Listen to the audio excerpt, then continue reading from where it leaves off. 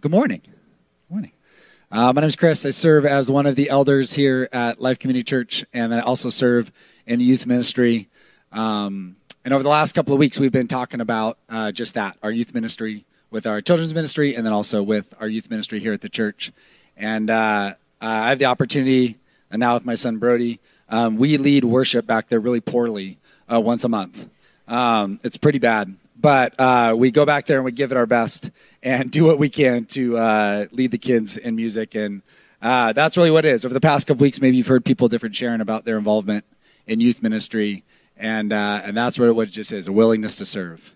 So if something in you over the last couple weeks has maybe spurred something in you to either serve with the kids on Sunday mornings or maybe midweek with high school, middle school kids, please do. Right outside, the Say Yes to the Next Generation is right outside here. Grab a card, get some more information, talk to CJ, talk to Brandon, talk to anybody else here in the church, and we'd love to have you.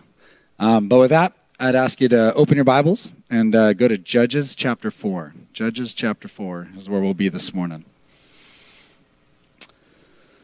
And these are verses 4 through 10. Now Deborah, a prophetess, the wife of Lapidoth, was judging Israel at that time. She used to sit under the palm of Deborah between Ramah and Bethel in the hill country of Ephraim. And the people of Israel came up to her for judgment. She sent and summoned Barak, the son of Abinoam, from Kedesh Naphtali, and said to him, "Has not the Lord, the God of Israel, commanded you? Go gather your men at Mount Tabor, taking 10,000 from the people of Naphtali and the people of Zebulun. And I will draw out Sisera, the general of Jabin's army, to meet you at the river Kishon with his chariots and his troops, and I will give him into your hand." Barak said to her, "I will go if you will go with me, I will go. But if you will not go with me, I will not go." And she said, "I will surely go with you. Nevertheless, the road on which you are going will not lead to your glory, for the Lord will sell Sisera into the hands of a woman." Then Deborah arose and went with Barak to Kedesh. And Barak called out Zebulun and Naphtali to Kedesh, and 10,000 men went up at his heels, and Deborah went with him. This is the word of the Lord.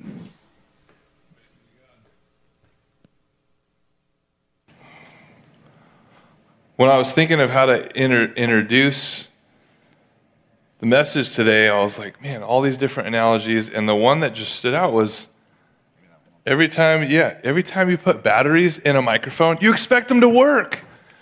And you're just always disappointed, and it feels awkward, and there's that tension, and you're like, man, I really feel bad for those guys. That's awkward. I'd be embarrassed. I'd be blushed right up there. Or maybe you're like, I just would never go up on stage, so that would never happen to me. When you walk outside, similarly, you're disappointed when you see the beautiful sunrise and you think it's going to be warm, and you're shocked when it's freezing cold, and you're like, what? It's supposed to be a nice sunny day. Why is it so cold? And yet the sun's out shining. Somehow, somewhere along the way, there's this idea where we can follow God, but be nothing like God. We could follow Jesus, but look nothing like Jesus. Somehow, there became this idea where you could be a Christian, but not a disciple. They're two exclusive things. Somehow, somewhere it was, we could be an apprentice of Jesus, but look nothing, act nothing, and think nothing like Jesus. And I don't know where that happened, except when we go back to Judges, we see God say to his people, God save his people, and then again, his people decide to serve other gods. And they worship other gods. And they worship themselves. And then another nation comes and judges them in a sense. And then they're serving this other nation. And then they eventually get tired of it. In this case, it's been 20 years where Israel has been oppressed and their life is threatened from the north and the south, with Jabin ruling in the north and Sisera on the south and his army just oppressing Israel in the middle. And finally they cry out to God with that supplication saying, God, save us. You'll be our God again and we'll be your people again. It'll be great. Just come. And then God says, okay, I'll save you. And he appoints, in this instance, he appoints Deborah, not only to be a prophet, but a judge. And we'll get into the uniqueness of that in ruling the nation.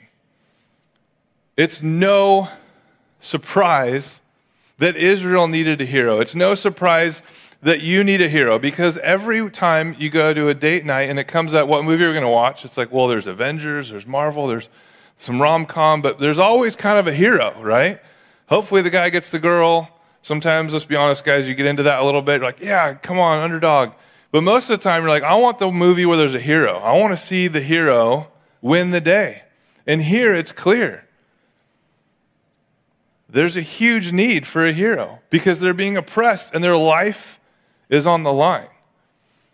We see Shamgar had saved Israel by repelling a band of Philistines that threatened to disturb the peace that Ehud had won previously.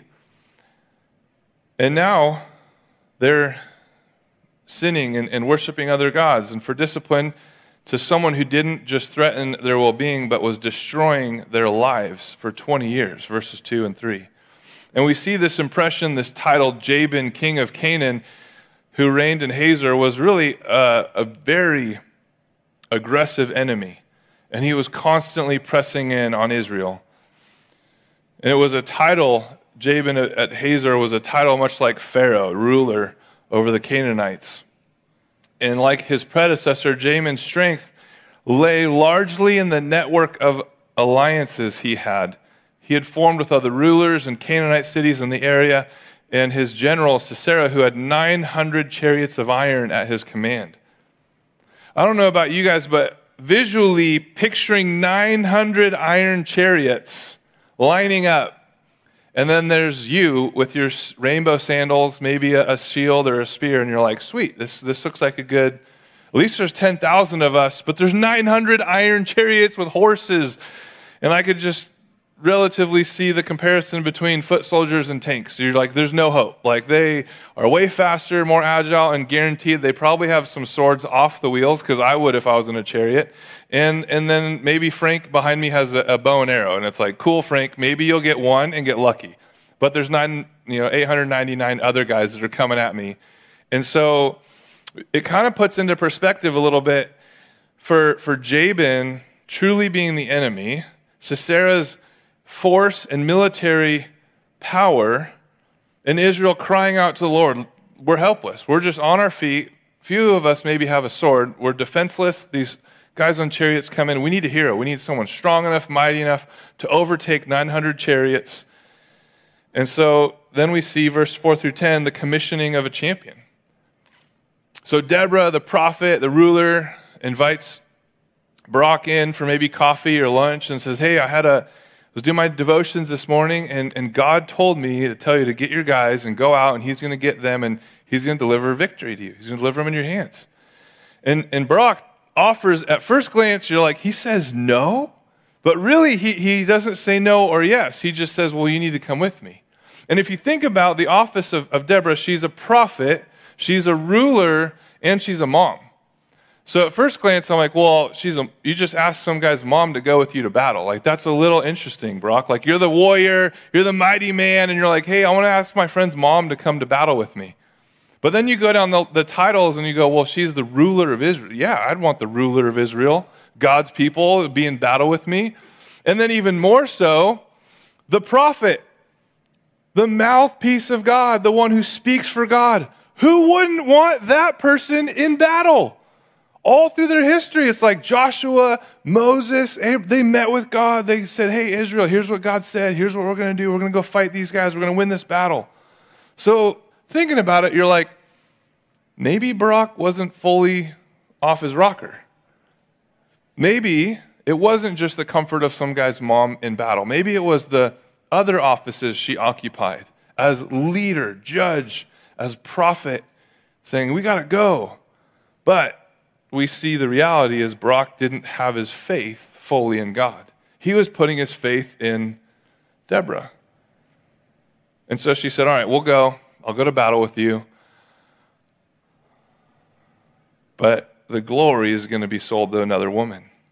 And it is a patriarchal, just kind of manly to the extreme of abusive towards women and very self-absorbed.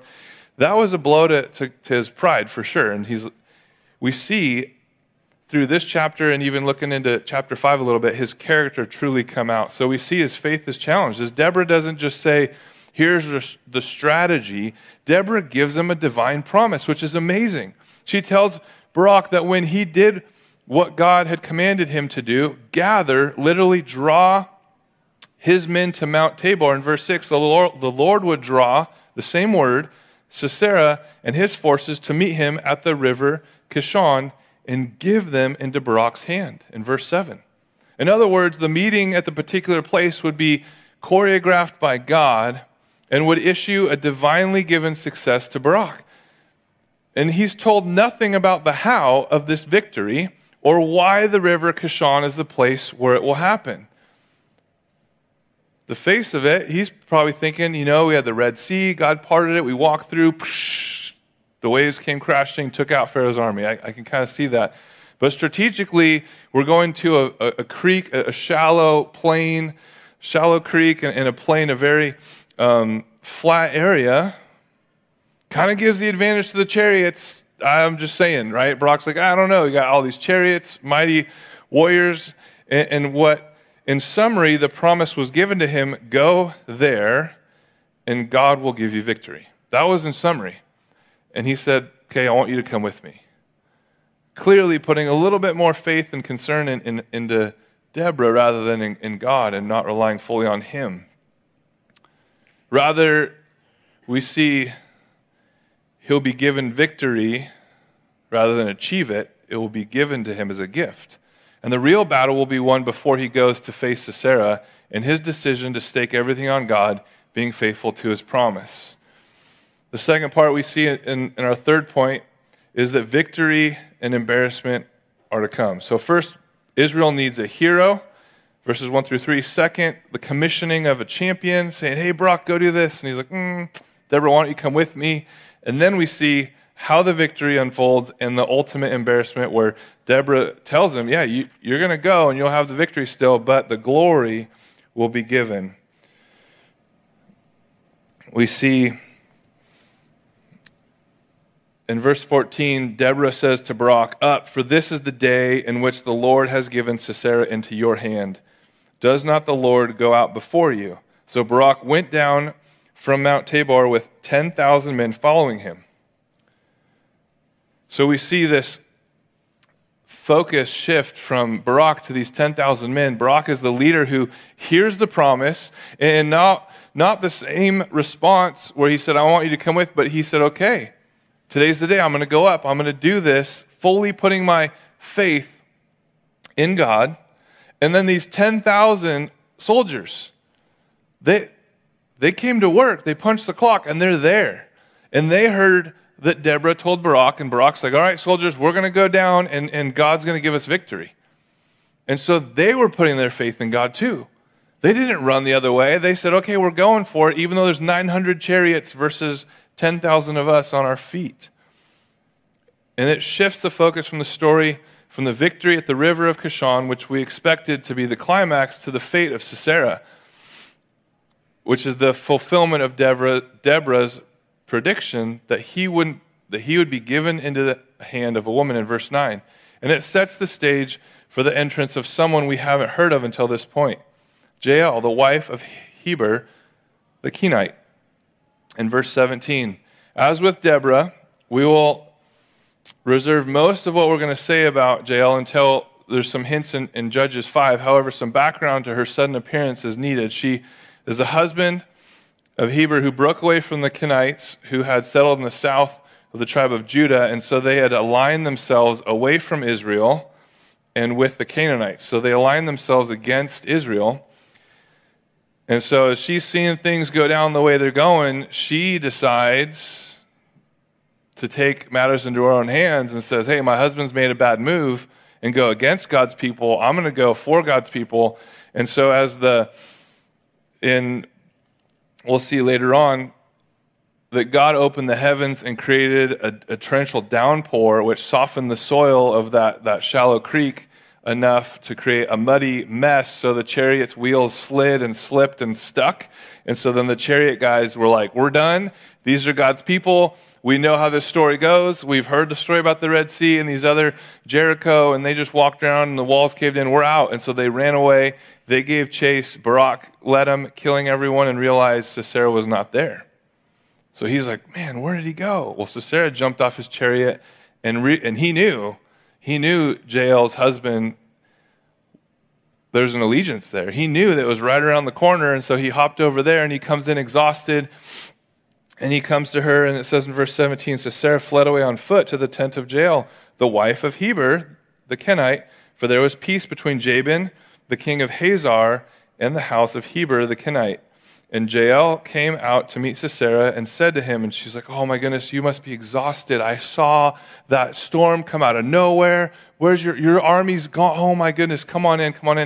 And I just got back from backpacking, so I can imagine, sleep is huge when you're backpacking. And so I got this 4-inch air mattress, and it holds air like nobody's business. You pump it up with like 4 little rolls of this like air pouch, and poof, you're in this like massive that rivals like my bed at home. Like it's a big deal. And so it's awesome. It's super comfortable. And I'm sure she's like, hey, come on in. I got this bed laid out for you. I got some down sheets, some down comforters, like 1,000 or 10,000 thread Egyptian cotton sheets for you. Like I got it in from the traders, came through, and it's all set up nice. And I know you said water, but I got some warm milk for you. You must be exhausted. Let me give you a little neck massage. And she sets this guy up, and he's like, all right, this is amazing. Before I go to sleep, though, just make sure no guys come in the tent. Like, they're looking for me. If someone asks if a man's here, say there's no man here. And she's like, I got it. So then she puts him to sleep, and then she looks around and grabs a tent peg, puts it to his temple, and drives it through his head and kills him. And some of you guys that, you're married, you're like, yeah, that's not a surprise. Like, she knew what she needed to do, and she took care of business. Like, I learned that lesson when I was about 5 or 6 years old. Like, you get that look from a mom or, your girlfriend or your wife, and you're like, yeah, when it comes down to it, like, she can handle stuff, okay? And I don't question that. And so as I read this, I'm like, yeah, that makes sense. Like, Jael's like, dude, my husband's an idiot. He made a bad move. I'm not going to get hurt because of his stupidity. I'm going to the winning side, okay? I know how this plays out. They didn't have the rest of the story, but they knew that you don't mess with God. They knew, and so she said, look, here's the enemy of God's people, and I'm going to take care of business. And it's amazing because Deborah told Barak, yeah, you're going to go to battle, and God's going to give you the victory, but the glory of taking out the mighty Sisera, well, that's going to be given to a woman. Again, the backdrop of about men and men's power and men's role and leadership had been thwarted, had been surrendered, had been given up. And once again, here's God saying, hey, guy, you're the warrior. Go fight. And he's like, I could probably go with a woman. Instead of, this is my job. And she's asking me. She's a mom. She's the leader of Israel. And she's a prophet. And now Barak's like, yeah, and I need you to come fight this battle with me. She's like, really? I got to do everything? Which, how many of you moms, like, kids are pulling at you all the time. And I could just imagine me coming home, which I learned my lesson, but you're like, hey, could you come out and help me change the oil in my truck? I want to do this with you together. And she's like, I have all this stuff I'm doing, and you want me to do that like for you, with you? Like, what? That's your role. That's your job. We all have roles and jobs. And here God's like, yeah, and she can do it. I'm sovereign. I'll get the job done. And I'll elevate women because that's what God always does. He's helping us understand just because Adam was created first and then Eve to be a helper doesn't mean they're lesser, doesn't mean they're less equipped to do what needs to be done. And so the glory still goes to God, and he used Jael to accomplish it. So then Barak comes in exhausted, tired, to the tent, and Jael goes out and meets him. He's like, hey, come over here, Barak.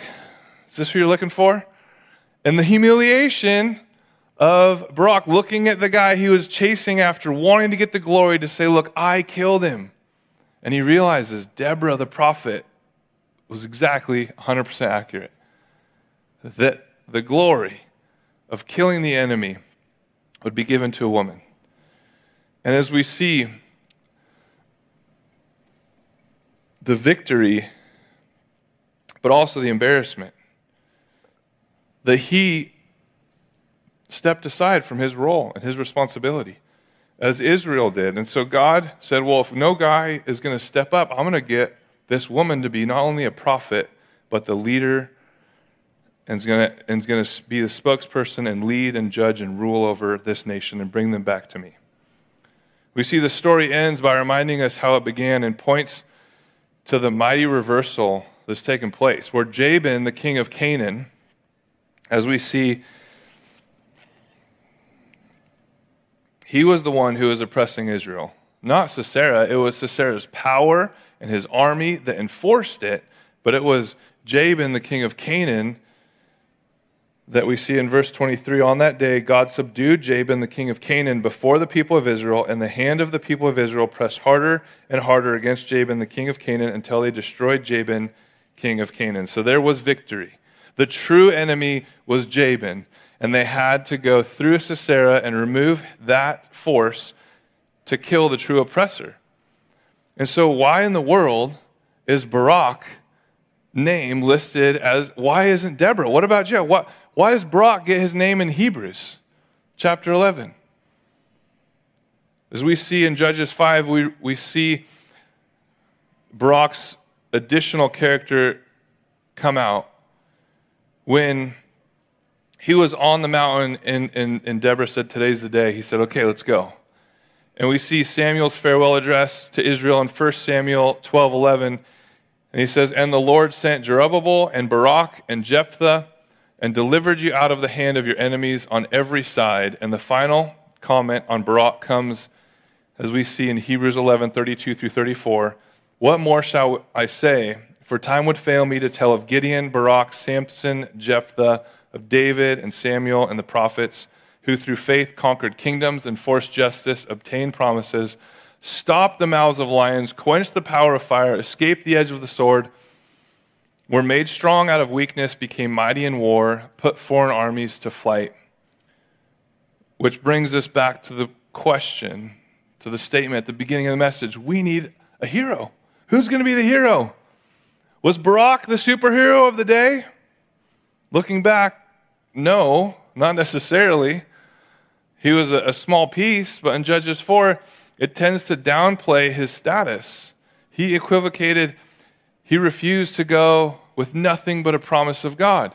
By insisting that Deborah go with him, he forfeited the glory that could have been his. And he arrived too late at Jael's tent and found that Jael had already done what he should have done and had the honor of doing. But God sold Sisera into the hand of a woman. And we see in reference of 1 Samuel and Hebrews that highlight three important areas. First, the Lord sent Barak and used him to deliver Israel. Even though he was a little unsure and uneasy, he still was sent by God and accomplished his task.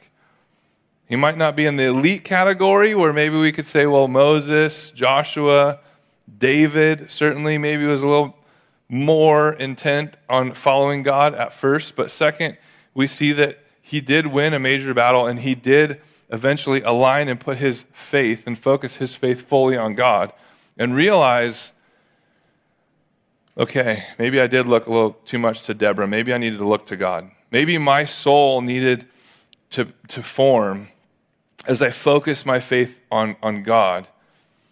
And God was the one who delivered the victory. And third, and most importantly, he did it all through faith. Hebrews 11:33, Barak's faith was a cautious, qualified one at first, but when the command came to go a second time, he didn't hesitate. Down from Tabor he went with his men following. That's true manly leadership. He led first. He came alongside a woman, which we'll unpack that in a minute. There's some tension there, and that's why Barak deserves to be honorably mentioned in Hebrews 11. Barak was certainly a hero, but a hero with a difference. He was not a professional soldier or mighty warrior in the traditional sense. He did not prevail by raw strength or prowess in battle. His victory was a gift. It was literally like, hey, just get guys and walk, and God's going to rout, and the storm's going to come, take him out, freak him out, and then you just got to fillet him. It's like what I did when I was backpacking. I caught like 30 fish. This one lure just hits the water. Fish are just like, take me out and eat me. I'm like, okay, well, I want you to be big enough, And then they're dead. You just flay them. That's what they're doing. They're just chasing them, cutting these guys down. They weren't super hero soldiers. They were just guys walking. And it was by faith. And it's so easy for us to look at these and go, okay, that's what we should be doing. We should just go fight battles. But this isn't to say we're the warriors. This is for us to realize we're protected by God the warrior. That God is the warrior. That good leaders and great are very indispensable in the life of God's people and his nation and willing to volunteer to support them. But God is the warrior. We see in verse 4 and 5 of chapter 5, Lord, when you went out from Seir, when you marched from the region of Edom, the earth trembled and the heavens dropped. Yes, the clouds dropped water. The mountains quaked before the Lord, even Sinai before the Lord, the God of Israel. God came like a mighty warrior marching into battle. Israel had seen him do this plenty of times before. When they were fleeing out of Egypt, and God destroyed Pharaoh's chariots as they rode into the Red Sea, and he just crashed the waters over them. Exodus 15, 3-6 says, the Lord is a man of war. The Lord is his name. Pharaoh's chariots and his hosts he cast into the sea, and his chosen officers were sunk into the Red Sea. The floods covered them. They went down into the depths like a stone. Your right hand, O Lord, glorious in power. Your right hand, O Lord, shatters the enemy. The Lord is a man of war. How do you feel about that description of God? Christians of a former generation had no embarrassment at all. One of the most popular sung hymns on Sunday was Onward Christian Soldier, Marching as to War. I went on to speak of Christ, the royal master, going before us and of the church of God moving like a mighty army. I remember as a kid, after I ate my fishy crackers, singing, I may never march in the infantry, fly or ride in the cavalry, fly over the enemy. And I'm like, dude, am I going to Europe? Is there another Normandy beach we got to storm? I thought we were supposed to learn about Jesus being a good shepherd. Where's the living water story? And much of the liberal thought has been, let's just talk about how loving, lovey-dovey, soft God is. And then you come to the Old Testament, it's like, yeah, let's not read that. It's hard. It's rough. It's raw. It's gory. And then you read a woman drives a tent peg through a dude's head. And it's like, man, that tent peg was not like my little aluminum tent peg I took backpacking. That thing must have been massive. It had a little sledgehammer. There's no light titanium framing. That would have just, boom, done. Blood everywhere, A mess. And she's like, yeah, we're going to take care of this enemy. How does that work? Because God is a God of war. We're not ignorant to the fact that we live in a different world from the Old Testament people of God. And the church of Jesus Christ shouldn't try and defend ourselves or advance our cause through acts of war, like the history with the Crusades, times of the past. In the days of violent jihadists and religious pluralism, we've largely given up using military language for God.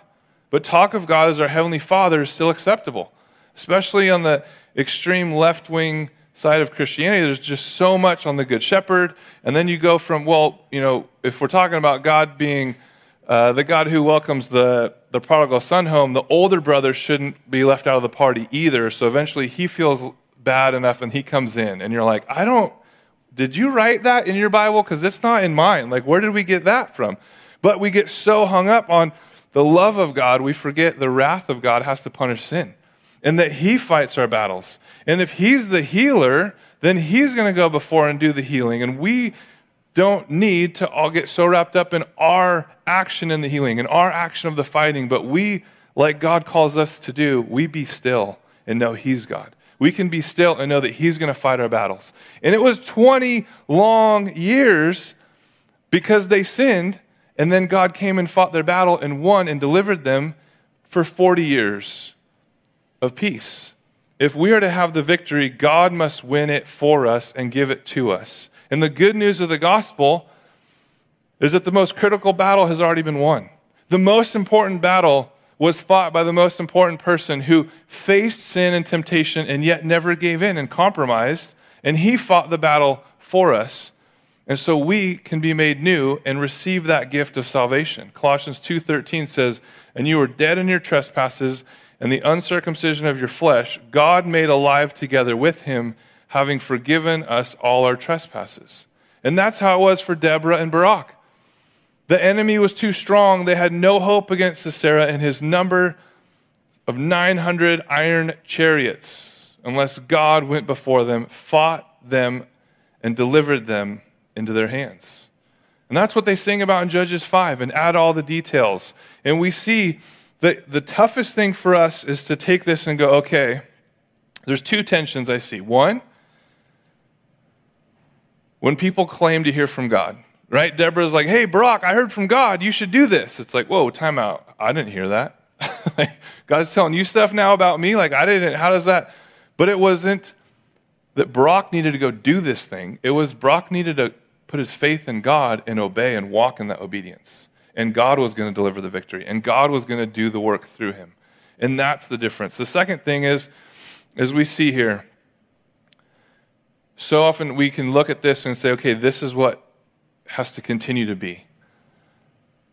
God has to fight our battles. God has to do this. But really it was him taking the nation through a bunch of mavericks, which I'll define the term in a minute, and saying it's about your soul forming faith as you focus on God. So it's about our soul. That last part in your outline, it's so much of the story, and as I wrestled with it, I'm like, dude, did this guy really just ask some guy's mom to go with him to war? Like, did he say no? No, it was about Barak's soul realizing it's not about me fighting, winning or losing. It's about me surrendering to God and letting him fight my battles. It's about my soul having been formed in this faith as I focus on God, that my soul is really what needs to grow and be strengthened by my faith focused on God. And we see the only way that's going to happen is if you do these three things. You're probably going to need to write this down. As I found out, typing on an iPad, I couldn't remember things. And I looked it up, and scientifically, if you write it out with a pencil and paper, like that actually scientifically allows you to remember things more.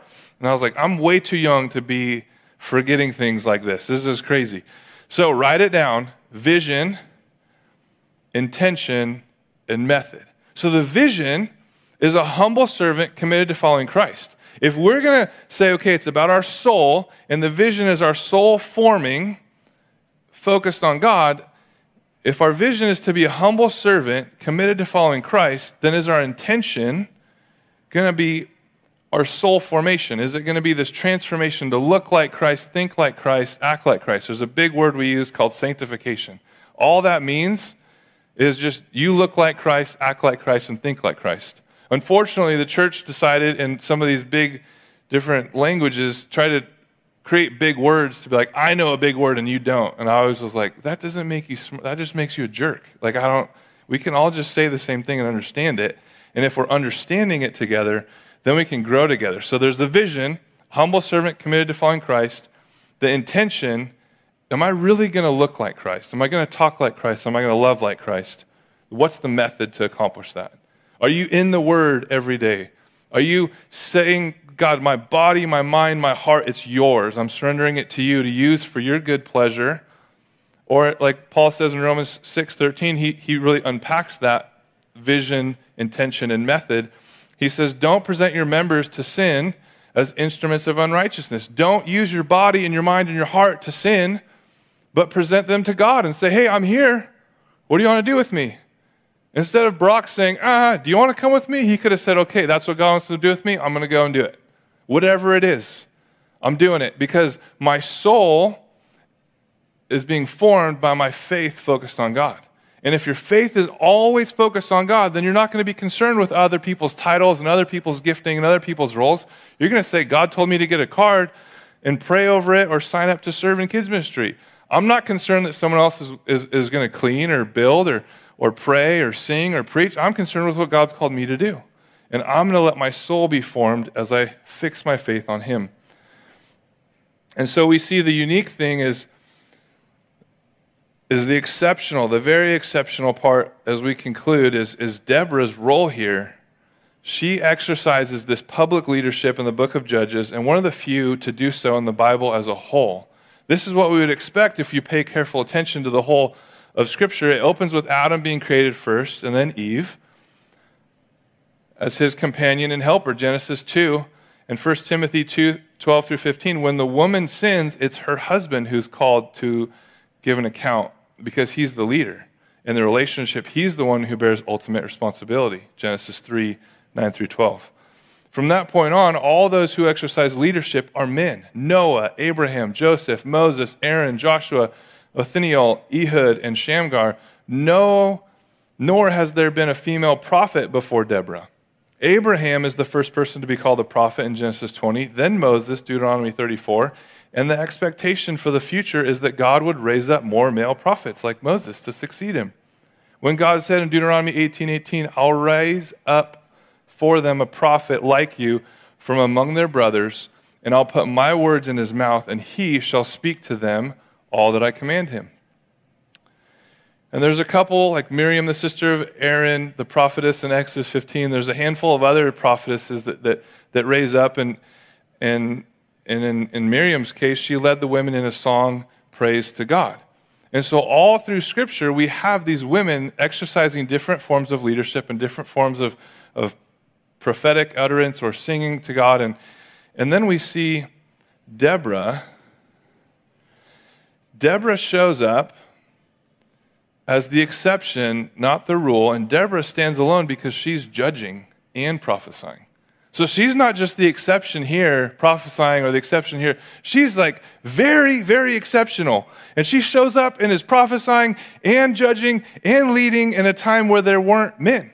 And so what are we to do with this tension? Because in the New Testament, Paul's like, hey, women can't be a pastor, but they can serve in other roles. And there's a tension there to manage, but not figure out.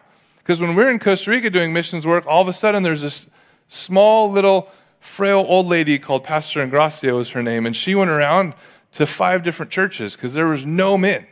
And it was like, my theological paradigm, I read in this verse that women can't be a pastor. And then I realized, hey, there's another woman who her husband was the pastor, and she left, and he left her, and so she's there caring for the church. Exceptional, very exceptional circumstance that's not the norm, but is God going to say, yeah, sorry, biblically, like Paul said, let's close the church down? No. Unfortunately, so much of our evangelical mindset grabs onto these paradigms and say, this is the rule of the law, instead of saying, well, if God's in control, and God, like Paul said in 1 Timothy chapter 2, pray for all men to be saved. I don't want anyone to perish. If there's a village where there's a woman who knows the Lord, loves the Lord, and wants to teach people about Jesus, she should do it and pray as both of those women were like, I pray that faithful men will rise up, that men's souls would be formed and their faith would focus on God and they could be the leader as Adam was for Eve. And as Paul says, look, it's the man's role to lead. But if there's no male leadership, then like Deborah, women rise up every time.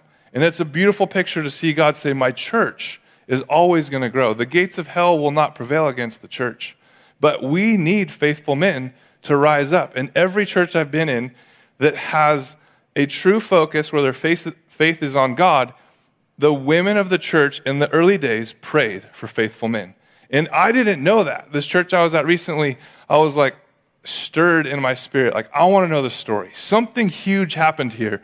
And it was like, brought me to tears as I was like sitting among these elders. There's like 12 elders, these men, all deeply committed to the Lord and huge men in the church, like leading men's ministry, bike rides, all these outreaches, caring for the orphans, widows, and the oppressed. And I'm like, where did this start? Because this didn't happen overnight. And they're like, 4 women prayed. The church started with 4 women who prayed for faithful men to step up. And it was a beautiful picture to go, God never abandons his people. And if men aren't going to be faithful, he'll find a faithful woman to stand in the gap. And it's so powerful because Deborah was that. She was the exception. And she was a maverick. In this church, as I thought about this message, I'm like, we're full of mavericks. As I see some of your faces, and I haven't got to know you deeply yet, but I'm like, dude, we're an odd bunch. Like, we come from all walks of life, and none of us really want to do the norm, right? We all kind of have the gray areas maybe of our lives where we're like, yeah, it's not fully in line with what society or church or people or theologically we'd want to be, but we want to be in the gray and we want to follow Jesus there. Because when he showed up on the scene, the Pharisees were like, what are you doing? Your boys, come get them. They're eating on the Sabbath. And Jesus is like, I'm the Lord of the Sabbath. I can do what I want. I gave it to you for rest. We're hungry. We need nourishment. And he was a maverick.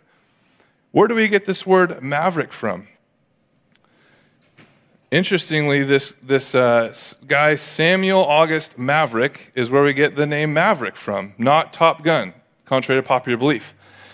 Samuel Maverick was a Texas lawyer, politician, land baron, signer of the Texas Declaration of Independence, so pretty rad dude. His name was the source of the term maverick because he annoyed his ranchers, his ranch buddies, the neighboring ranchers. He annoyed them to no end because he would not brand his cattle. He's like, I got bigger stuff to do. I'm a land baron. I'm doing all this stuff. My cattle will be unbranded. You guys can spend all that time dealing with all that craziness, but you'll know my cattle because they're not branded. They're a maverick. So as we see in the Merriam-Webster dictionary, the term maverick is an independent individual who does not go along with a group or party. I think Jael was a maverick. Husband, you're an idiot. You're going to go against the God of the Hebrews, the Israel. I'm going to take this guy out. Deborah was a maverick. I know every guy has been leading, but I'm a prophet and I'm going to lead. This is what God's called me to do. And in this time, in this place, this is what I'm doing. It's a maverick. Mavericks are irritating people, and they may be considered either outsiders or insiders, depending on the level of annoyance, right? Maybe you have a maverick. I think we have one. She's our youngest. She's beautiful, passionate, stubborn, but they're always the ones that when someone's hurt, they care the most and they run the quickest to help. And mavericks are needed in the church to rub things, shake things up a little bit, make sure we don't get too complacent, make sure we don't get too comfortable, because one day, often this is the day, this is the season, God's saying, hey, this is the church who's going to be full of mavericks to bring the gospel to the hopeless, to bring the hope to the hopeless, to find the hurting people that maybe it was people in a formed religious white temple church that hurt you. And God's saying, no, I'm bigger than that. Maybe it was someone hurt you and they said they did it in the name of God. And you're like, why did God tell you to do something that hurt me?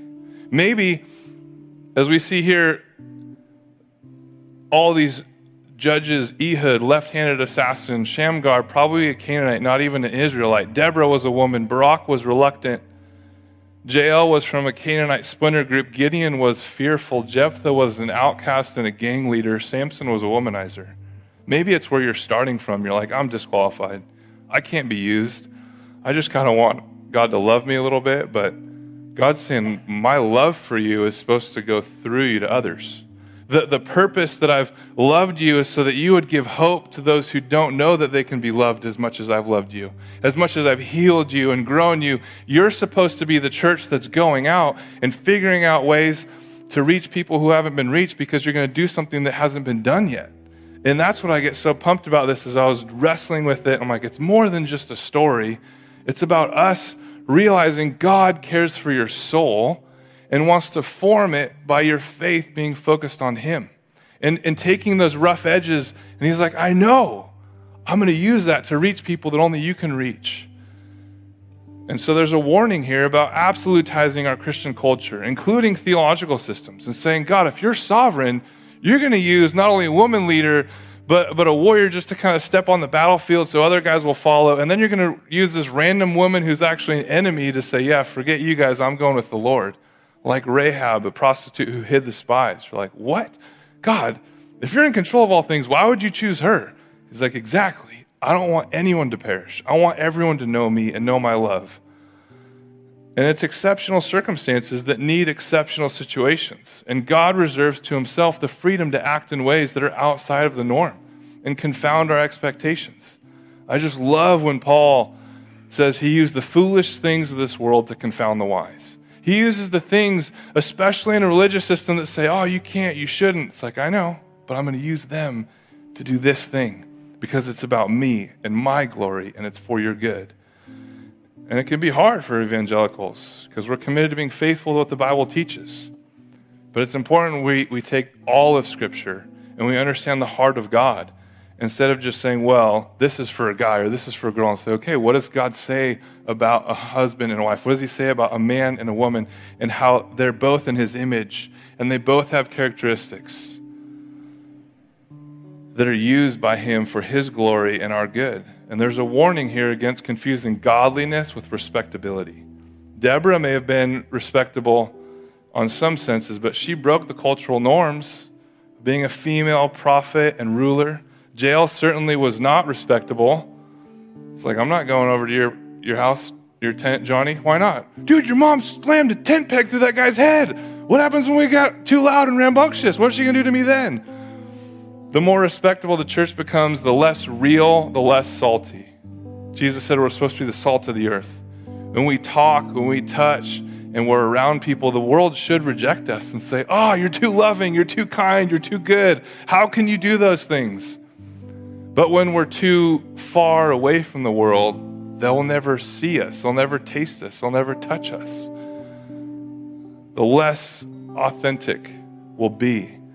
That's why, as I said in the beginning, if we put batteries in a mic pack, it should power up. When the Holy Spirit's in us, we should be different. We should think different and give way more grace, way more often to way more people. And Jesus was not respectable in Luke 7, nor were his disciples. The end of a church is a church with no mavericks, because it started with Peter, who cut off a guy's ear, and Paul, who was trying to kill Christians. And Jesus said, I'm going to build my church on that guy who's just trying to figure it out, and on that guy who's trying to kill everyone who's trying to figure it out. And God's like, perfect, this is my church. The guy who's trying to end it is going to be the one who's starting it all over town and sending letters in the hands of women so they can slip around the Roman guards and read them to the church. Are we a church full of mavericks who are going to be against the world and for Jesus? And is our soul going to be forming our faith as it's focused on God? Because it's not about Deborah, Jael, it's about our souls and our faith being formed as we focus on God. That our soul would continue to be formed like Jesus as our faith is focused on God. So the three things we're going to take away today is the vision of a humble servant committed to following Jesus. The intention, I must decide to live like Jesus, think like Jesus, and act like Jesus. Jesus said, you're a fool if you think you can do life without me and win. You'll lose every time. He said in John 15:5, I'm the vine, you're the branches. So think about this vision. We're in wine country. The vine's there, the branches are connected to it. Whoever abides in me, I in them. You're one. The branch can't live off the vine. And the vine can't produce fruit unless there's a branch on it. And he says, he it is that bears much fruit. If you're the branch and I'm the vine, you're connected to me, you're going to bear much fruit. You're going to be successful in this life, not in the world's standards, but for God's glory and your good. And apart from me, you can do no thing. You can do nothing. And that makes me mad, because I wish someone told me that sooner, because I want to produce things. I want to win. I want to storm the gates of hell, and I want to see souls saved. Every week we should have baptisms. Every week you should be bringing a friend in going, yeah, I met him on the street. Yeah, they were down and out. I met him there in the cubicle, or there on the water cooler. Or, man, I called a friend up, or I walked across the street and I told him about Jesus. Like, the church is supposed to be on the offense. We should be figuring out how to build more churches, not be like, oh, wow, we're declining. But the church lost mavericks somewhere along the way. And we tried to be respectable. We tried, let's just keep our... No, let's tell people about God's love. Let's have a vision to be like Jesus. Let's be intentional about it, and let's have a method. My daughter spoke to me yesterday. She said, Dad, you got to put this in the sermon. It's like, all right. She said, I figured it out. You have to read the Bible to want to read the Bible. Don't present your members as instruments of unrighteousness. Present yourself to God as those who've been brought from death to life. We don't know how bad we are until we look in the mirror, and that's what Scripture does. When we read the Bible, we see how bad we are, how good God is, how recklessly in love He is with sinners, and how far He runs to grab us and bring us back to Him. And we read a story like this, we're like, wow, God, you want everyone, even me. He's like, yes, come on, let's go. We got people to go preach the gospel to. We have people to serve. It's not about you. Humble yourself and come serve like Jesus served you. Use your talents. We have a bunch of talent in this room. What are we doing to build God's kingdom? And that's where we push, because we have a vision of our kingdom we try and build instead of the vision of following Jesus and being intentional about following Jesus and then coming up with a method. Are you reading the Bible in the morning, or is it at night?